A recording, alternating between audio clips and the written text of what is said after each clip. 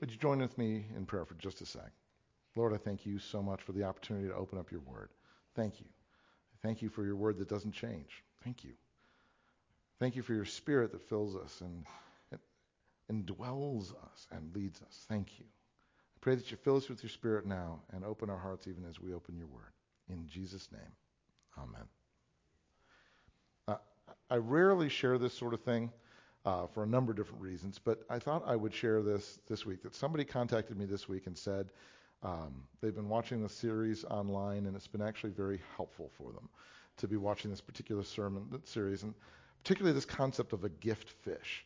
They said, over the past few years, I've had a gift fish or two that helped me pull me back to God, and looking back, I didn't quite make the connection until today that He wants me to stop getting distracted.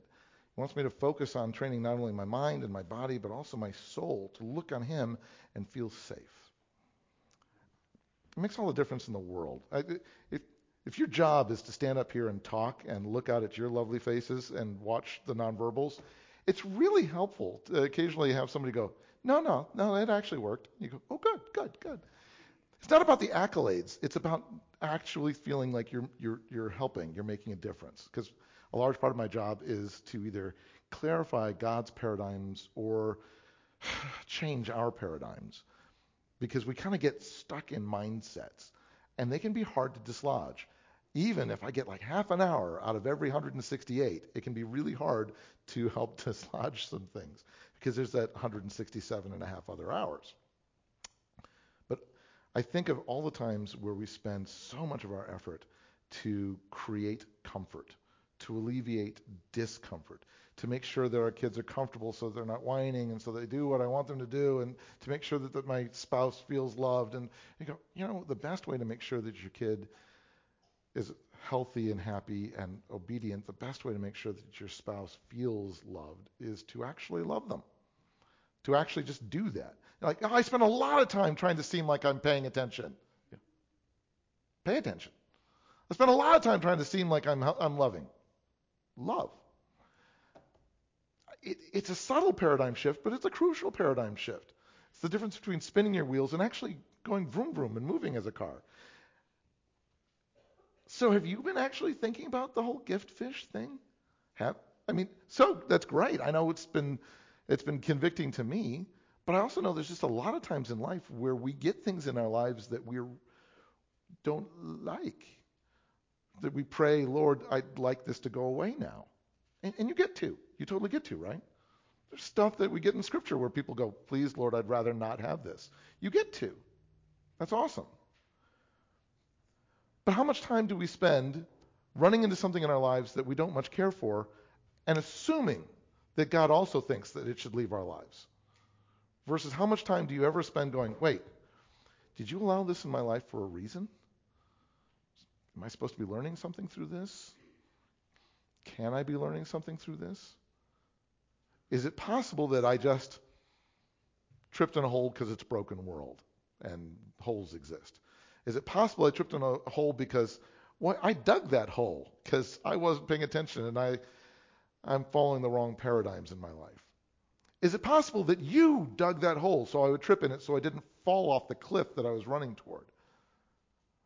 Lord, how much of the things that I am complaining about, telling my spouses are frustrating, how many things that I go to prayer and go, Lord, why aren't you taking this from me, are things that you actually gave me? Have you been doing that? Because I know that's hard for me, and I'm the one preaching it. So it's got to be complicated for at least some of you. But I hope that we are doing that. I hope that we're stopping and saying, wait a minute, how much of this stuff is actually God's provision? Because He's been providing a lot in the book of Jonah, hasn't He? He provided a storm. He provided a fish. He provided a vomit reflex for the fish. He provided a message to give to Jonah. He provided direction for Jonah. And then He provided direction for Jonah. He provided Jonah. And He even provided background information for the Assyrians so that they would even listen to Jonah. And none of these things are what the people wanted, were they? Jonah didn't want that direction. Jonah didn't want to go. He didn't want to fish, didn't want not the fish, didn't want the fish to vomit, didn't want to stay in the fish. He didn't want the message that he was given. The Assyrians didn't want the famine and all the omens that they were getting. Nobody wanted the gift fish that they were being handed, but all of it was being given to people to draw them to God, wasn't it? All these things were intended to help people come to the Lord. There's a biblical precedent not only for God providing, but God providing things we don't like. And even the stuff that we like. Oh, the manna is great. Okay, now I'm sick of manna. Even the stuff that we like, we grow to not like. It doesn't surprise me that sometimes God's like, seriously, people? I provide and I provide, but if it's not what you're wanting it to be, you don't like it. Like what you wanted, what I wanted, is the arbiter of what's good for me, as opposed to what the guy who sculpted and designed me thinks is good for me. That can be hard. It can be really hard. Well, today he's going to provide some other stuff. Actually, he's going to provide a bunch of stuff in rapid succession. So let's see if it actually gets through to Jonah, because so far, nothing really has gotten through to Jonah. Because unlike us, he's stubborn. So, hopefully you're with me in Jonah. Jonah chapter 3, let's back up and look at this. God has sent a message to Nineveh, the capital of Assyria, through Jonah. And the Ninevites actually believed God's warning. And they declared a fast, and all of them, from the greatest to the least, put on sackcloth. And when God saw what they did, how they turned from their evil ways, he had compassion, didn't bring upon them the destruction he had threatened. Yay! No, Jonah's upset. The man of God is upset that they found forgiveness. They found God's compassion. He was upset that they weren't saved. No, he was upset that they were saved. He was upset that they actually survived Jonah, because he didn't want them to.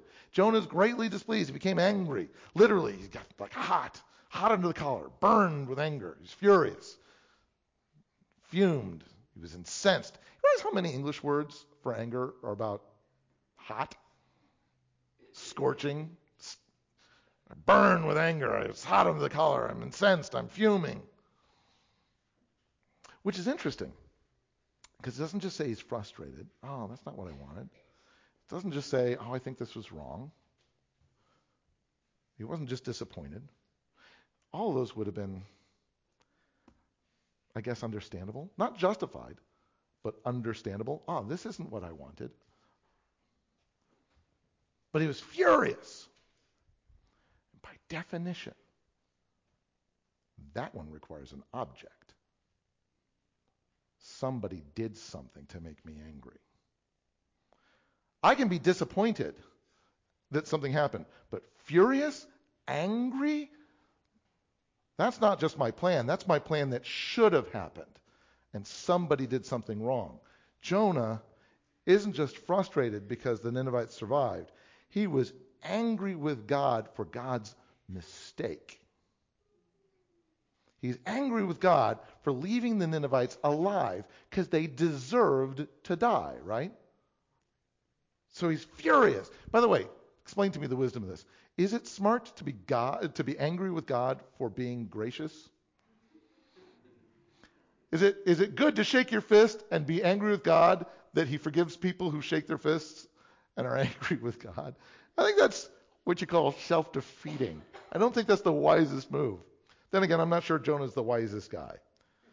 He's greatly displeased. He became angry, and he prayed to the Lord out of his anger, which is not the wisest, again. Oh, Lord, Yahweh, isn't this what I said when I was still at home? Have we gotten that detail yet? Had we? I mean, I've been talking about that. But in the book, had we gotten that detail? That back when God first said, go to Nineveh, Jonah said, I know what you're going to do. I know what you'll do. This whole time, he has known exactly what he suspects God is going to do. Isn't this exactly what I told you back home? Isn't it? I told you this is what you were going to do, God. I told you. I warned you this is what you would do wrong. I told you so, and you did it anyway. God, you fool. You did it anyway. You utterly ignored what I told you.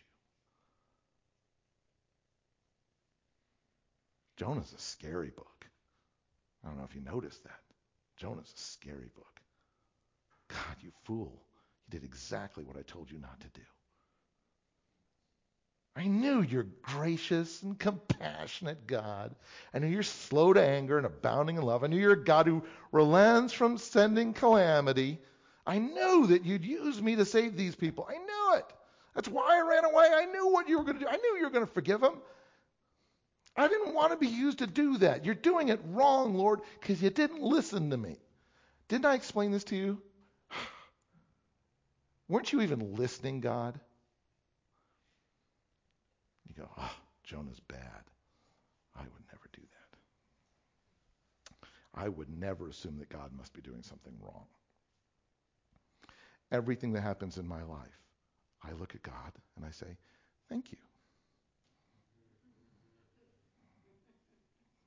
Right? Everything that happens, you say, Lord, you're sovereign. I trust your judgment in this. Every single thing, you go, yes, absolutely. Or you go, okay, well, I didn't mean that God's sovereign in that. He didn't have any control over that. God's just playing along with me. Or tacitly, in my gut, I say, maybe you missed something here, God. I'm sorry, is there a fourth option? You're right. You're incapable. Or you're wrong. Is there a third option? I don't think so. But each of those require that I stop and think about my paradigm a little bit as how I'm gauging what it means that God is right, or God is incapable, or God is wrong. Maybe I need to stop and think about that. But Jonah's like, couldn't you have just been petty just once? Couldn't you? Please? Is it too much to ask that you just slaughter thousands of people? Because that's what I'd prefer. Please? Do you really want God to be petty?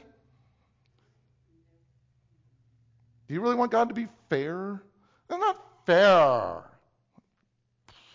I don't think I want God to be fair. God is extremely nice to me. He is extremely unfairly generous to me, and I really appreciate it. And if, like Jonah, I really appreciate all those times I haven't drowned, I kind of need to appreciate all those times that Brian hasn't drowned. Even if I kind of want him to. And you all sit there and go, oh, you're laughing, because we know Brian. He's a nice guy. It would be really bad if I sat there and said, I want Brian dead. That's creepy. But if Jonah says, I want those Assyrians who stand against God dead, we go, well, I see it. No, I don't. Yes, I do. I mean, there's an entire people who stand against God. Those are enemies of God, right? I mean, it's still creepy, guys. I don't want God to be petty. I want him to be gracious and compassionate. And Jonah does too. He really appreciates that he's gracious and compassionate, just not when he doesn't want him to be. It doesn't suit his purposes. Before we judge Jonah too much, I mean, I really want to paint Jonah in a bad light. I'm sorry. But because we don't normally think about it in those terms, and I really want us to see what he's saying. But before I paint him in a light that makes us go, yeah, he's unusually bad, I want to go, unfortunately, he's the kind of usual bad that all of us can at least step down. We can at least tacitly, even maybe the way we frame our prayers, try to direct God as to what he's supposed to do here. Dear Lord, I just pray that you heal Bucky today before the such and such, and I would really like it if he could go home from the hospital by the end of the week so that he could. You can pray whatever you want to pray, and that's fine, but I'm sorry, are you directing God? Are you explaining the way God needs to be doing this? Dear Lord, we would just really like this to happen in this manner. And you ever get frustrated when God doesn't appear to be all that interested in answering your prayer the way you were instructing him to?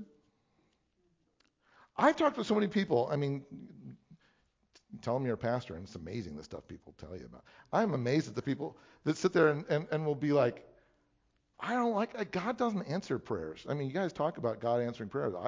He doesn't answer prayers. And I really think that we're kind of giving God a discredit in that, because I think there's a lot of times he answers prayers. We just don't like the way he did. God, please heal me. And sometimes God says, yes. And sometimes God says, yes, and I'll do it this way. And other times God says, no. And we go, God didn't answer that prayer. Yeah, you got to know. God, please heal my wife, heal my child. God, please heal my husband. No. Please? No. I thought you were a healing God. I thought you were a loving God.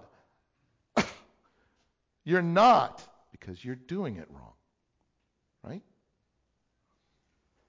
We become Jonah at that moment. And an awful lot of people step away from their faith because they'd always been Jonah. It just had never really come up before.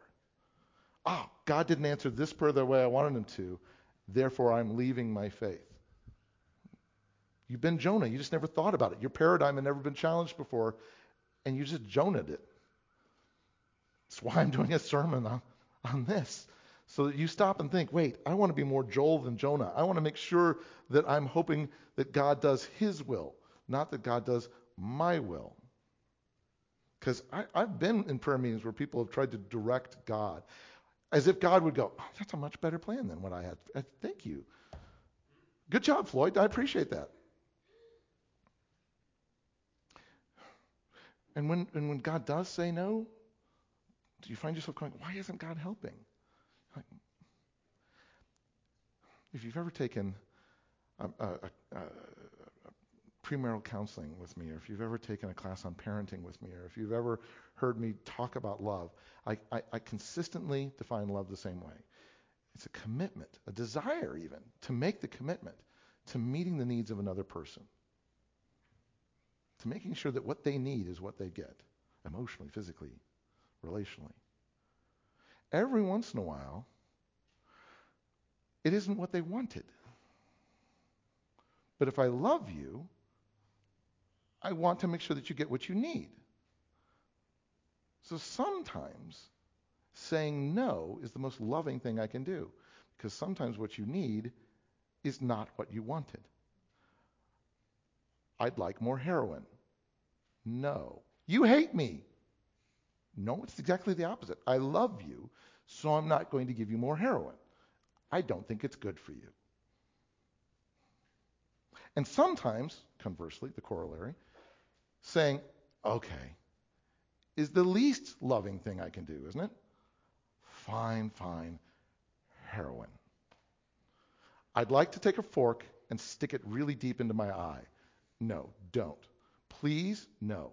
If I ask you please 43 more times, will you finally go, fine? And in exasperation, here's the fork. And you go, thank you. Thunk. Ah! Why didn't you help me? Where were you? Why would you allow this horrible thing to happen to me? And you go, this is the most ridiculous example I've ever heard. And you do it all the time. Because I do it all the time. We say okay because of exasperation. We say okay because we're tired. We say okay because we want to show affection. We say okay because we feel guilty for saying no all the time. So here, yes, I will let you do the thing that 10 minutes ago I thought the loving thing would be to say no to. But because my kid said, can I, I go, fine, I'm going to change my mind. Did you, or did you just give in? We serve a God who never does that. We serve a God who never makes a decision based on the emotion of the moment, never makes a decision based on exasperation, never makes a decision because he felt guilty that he's always said no, never makes a decision because he just wants to show affection, even if it's in a bad way and it'll hurt you, but at least so that you feel that he loves. He's far more interested in just loving you, doing what you need, whether you want it or not. He is so consistent, and I love that. I love that his paradigm never changes. He's like, it's not about fairness. It's about rightness. I'm going to do the right thing. Jonah can't see that. He doesn't want to see it. He says, this makes me upset. You're not doing what I want you to do. Now, oh Yahweh, take away my life. It's better for me to die than to live. I just want to die. You never think about it, really important people pouting. Adults don't pout. Adults soberly reflect on our losses. He pouts like an immature little brat. If you're not going to kill him for me, I just wish I was dead. Why can't you just kill him for me? You know, this is like when your parents show your baby pictures to your prom date. You know, I just wish I was dead. No, you don't. Yes, I do. No, I don't think you do. The Lord replies, seriously? Do you have a right to be this angry? Are you seriously justified to be this hot under the collar, to be this incensed, this fuming? Are you really? What's your rationale, man? I mean, you've been forgiven a lot. Do you really have this right to be angry because I forgave someone else? Because I've been forgiving you all over the place. And what's Jonah's response? What does he say in response to God's question?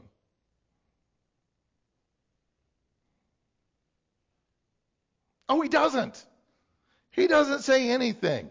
God asks a legit, straight-up question, and Jonah goes out and pouts in a place just outside the city.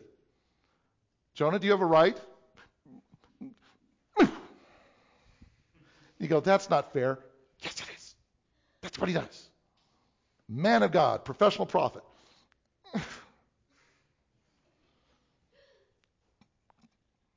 Grouses in frustration. Because he can't define. You ever done that? You ever been in an argument, realize you're totally wrong, but you won't give in? It's so silly. And you do it.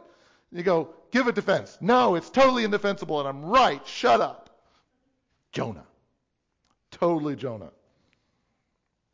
So he goes out and he pouts in a place outside the city. And then he made himself a little shelter, sat in its shade, and waited to see what would happen to the city. Why? What did he think was going to happen to the city? What? Maybe God will still kill him. Might be, if I pout enough. Maybe God will give in and kill him for me. I don't know. Why do you pout when you pout? When you soberly reflect on your losses? I mean, some of it's just to express an opinion or a frustration, but some of it's you're kind of hoping the other person will go, fine. Well, maybe God's going to do that. But he's just going to sit here and watch Nineveh burn and prepare himself mentally for the tantrum he plans to throw when it doesn't. Because it's going to do one of two things. God's going to finally do the right thing and burn it, or he's not, in which case I'm going to have a cow. Either one is going to happen. So God provided the beginnings of an object lesson here. The Lord God provided, I love this word, keeps coming up in the book of Jonah, provided a fish, he provided a vine, made it grow up over Jonah to give shade for his head, ease his discomfort. Because I've got to think after sitting for a couple of days in a fish belly, you're probably not physically comfortable. I would think. So he's sitting there, and God apparently made this vine grow up overnight. All of a sudden, vine, leaves, beautiful. And Jonah's very happy about the vine that he had absolutely nothing to do with. Unhappy with God for saving thousands of people, but he liked the vine.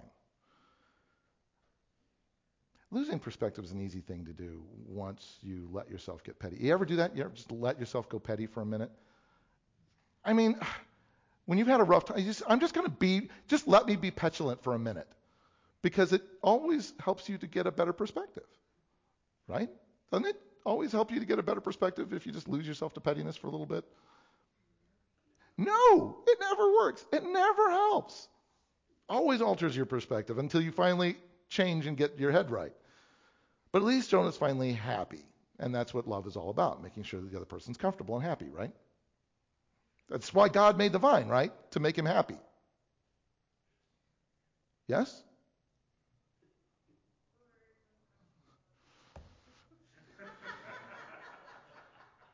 But, that's the next word, isn't it? It's that pivot word, that huge, giant, tiny little word. God made the vine so that Jonah would be comfortable. For a minute. But, at dawn the next day, God provided the same word again. He provided a vine, and now he provided a worm that chewed the vine so that it withered. Does the worm sound like it was quite as much of a gift as the vine was? It doesn't sound like it. But it's this whole set spike thing, isn't it? Which one is what got you the point? You go, well, it was the set spike. They're both being provided, the worm and the vine. And what does that suggest about God's gifts to us? We love to tell people that we're gifted as teachers, or we're gifted as musicians, or that we're gifted with wisdom, or we're gifted with graciousness. When was the last time you told somebody that you've been gifted with pain? As a gift. God allowed me to go through this. As a gift, I have experienced loss. I'm not saying that every pain and loss is a gift. That's not what I'm saying.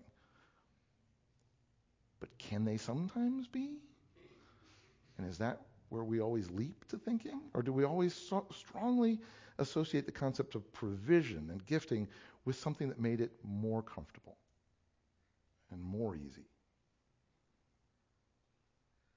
Talking to Michael Wainwright this week, chemo and radiation have been really horrible.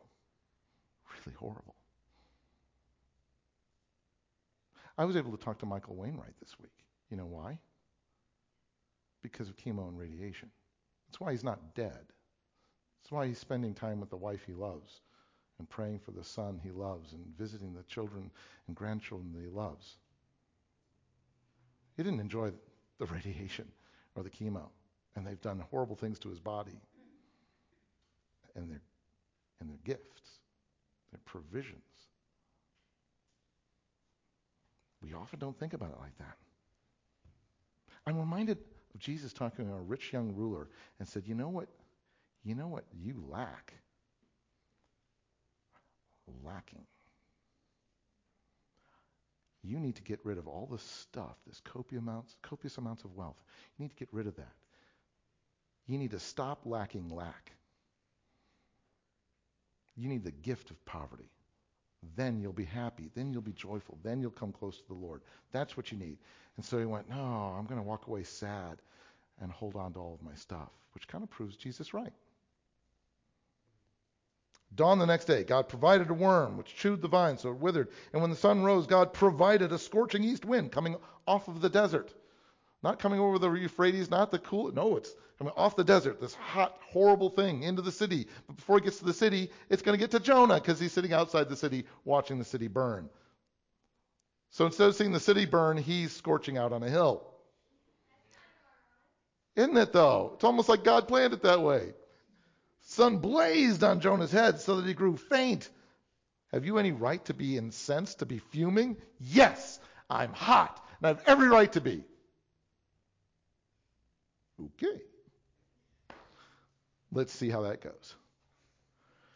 Jonah wanted to die and said again, it would be better for me to die than to live. I'd rather die than go to Nineveh. I'd rather die than turn around on this boat. I'd rather die than see those people forgiven. I'd rather die than sit here in the sun. I just keep wanting to if I don't get what I want, I'd rather die. And you go, at what point does that just become a bunch of hot air?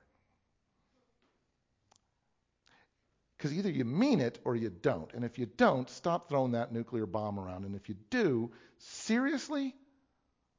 Has that become the default, this is what is better than anything I don't want in my life? Seriously? God said again to Jonah, really? Do you have a right to be this hot about the vine? Do you? And you would think that the pun would somehow stick. I asked you if you wanted to be hot before, and you said, yes, I want to be hot, so I made you hot. And you're like, I hate being hot. And I go, do you really? Do you have a right to be this hot about being this hot? You would hope that Jonah would go, oh, I see what you've done. I get it. And Jonah goes, yes. Seriously, you have a right? You were so hot about Nineveh. You said you wanted this. You got what you wanted, Tiger. How does it taste? You wanted to be hot. This is heat. Do you really think you're justified to be that angry with my decision? I do, Jonah said. I am angry enough. I am hot enough to die. Stubbornly refusing to get it. Yes, Jonah, I picked up on that whole death wish thing. You've said it several times. Except you apparently tossed out a Hail Mary prayer to me when seaweed was wrapping around your head. And when I did save your life, you were all like, oh, thank you. And if you will just let me go back home, I will fulfill my vows. For somebody who is so ready to, I just want to die, throw me overboard, I'd rather die, I'd rather die. So you want to live. You really want to live for somebody that keeps saying, I'd really rather die. So I really think that you're basically just full of hot air. The Lord says, you know what? You've been concerned about this vine. You didn't tend it. You didn't make it grow. But you love the vine. You're happy about the vine. Sprang up overnight. Died overnight. Flash in the pan. You had absolutely no connection to it except that it made you comfortable. And yet you mourn the vine. But Nineveh has more than 120,000 people who can't tell their right hand from their left. And cattle. It's got a lot of cattle too. I love that. This little throwaway and cattle. It's got over 120,000 people. And you picture Jonah going, yeah. And he's, okay, cows. It's got cows. Don't you care about the cows? You don't care about any of this? You just want to fireball everything? If I remember correctly, back in chapter 3, even the king of Nineveh cared about the cows, didn't he? We're all wearing sackcloth, including the cows. The king of the people you think don't get it, that don't care about anything I'm doing. Even he thought about the cows.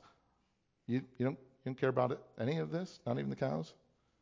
You've been concerned about the vine that I provided out of nothing. You're upset about the worm that I provided out of nothing. You're upset about the wind that I provided. 120,000 people here. Shouldn't I be concerned about that great city? Jonah, you're mourning a weed. But you want to slaughter thousands just because you don't like them?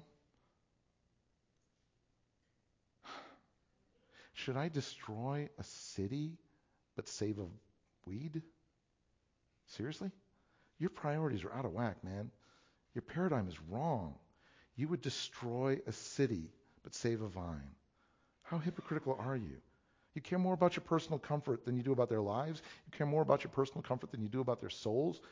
Jonah, I sculpted the vine. I sculpted the worm.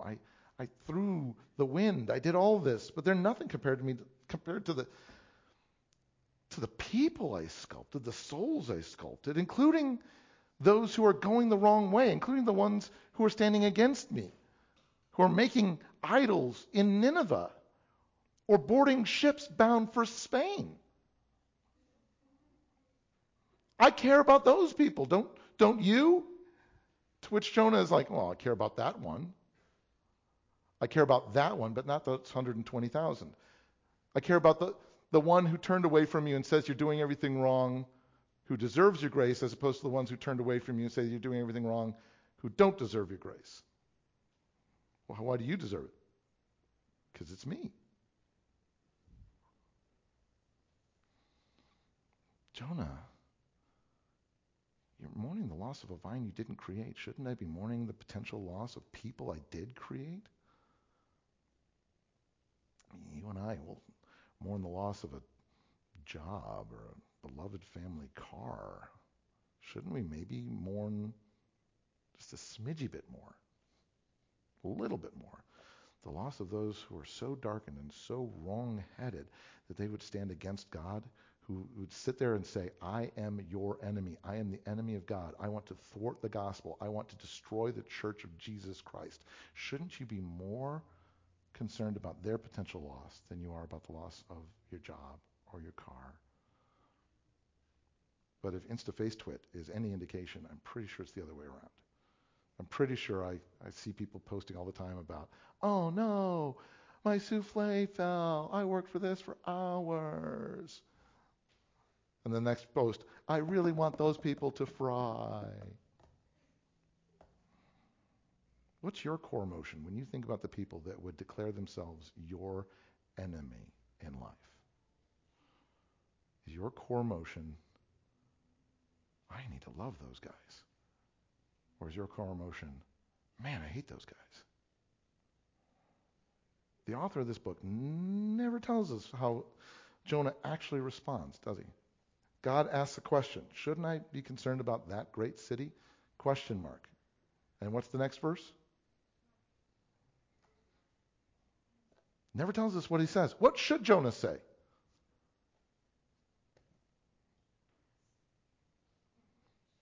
He's either right or he's wrong. You're either right, Lord, or you're wrong, Lord.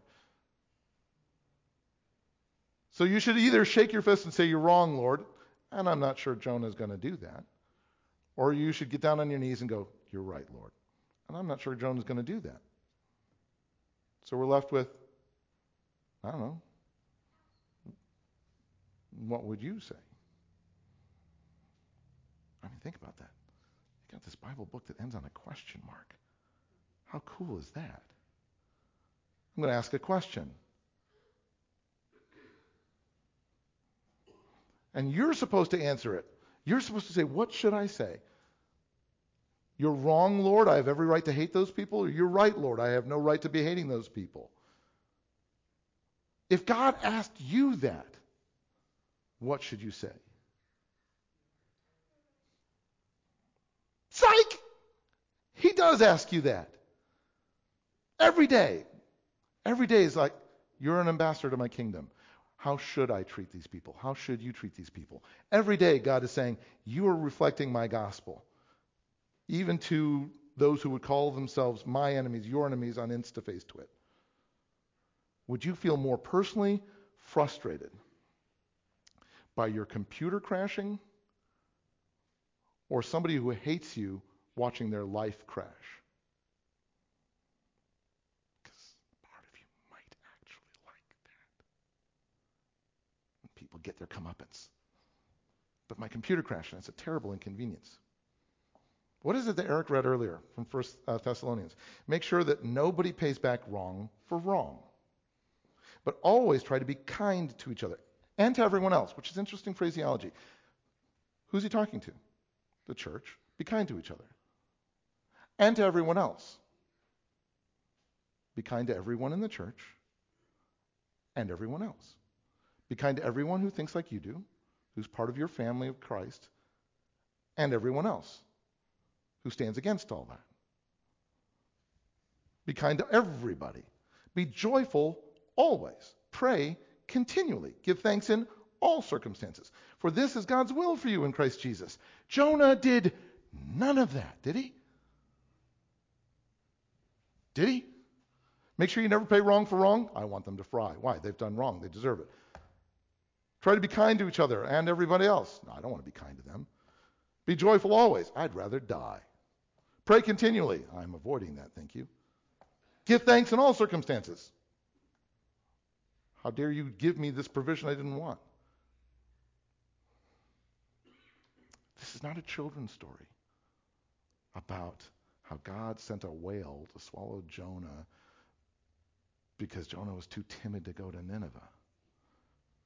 Every part of that synopsis is wrong. This is a story about grace, God's love toward people who don't arguably deserve it, including the prophet who thought he could decide who deserves it. This is God saying, I'm going to show grace to whom I show grace to because it is part of my character. And before we pass judgment on Jonah, before we dig the mote out of his eye, we need to see the plank sticking out of ours. When God lays something on our hearts that we don't like, do we push it away? Do we hide, try to forget about it? Do we turn and try to run to our version of Tarshish? Or do we turn to God and say, Lord, help me do this? When troubles come on us, do we grumble and complain? Do we pray, Lord, take these away? Or do we at least take a moment to say, is this a gift fish? God, what do you want from this? When we pray, do we promise to love but neglect to obey? Do we confess our faults and say, yes, Lord, help me obey even in the parts I don't want to? When we finally do break down and do what God commands us to do we do it grudgingly or do we do it because we want to have joy in it? Do we appreciate when God works his perfect will, whether it aligns with ours or not? That's the sticky bit. And when our hearts do burn, are they burning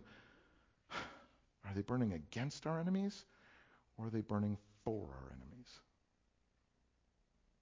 It's important to stop and think about what paradigm you're living by. This book leaves off with a deafening silence, forcing forcing us all to answer God in our own hearts, because Jonah never would. Would you join with me in prayer?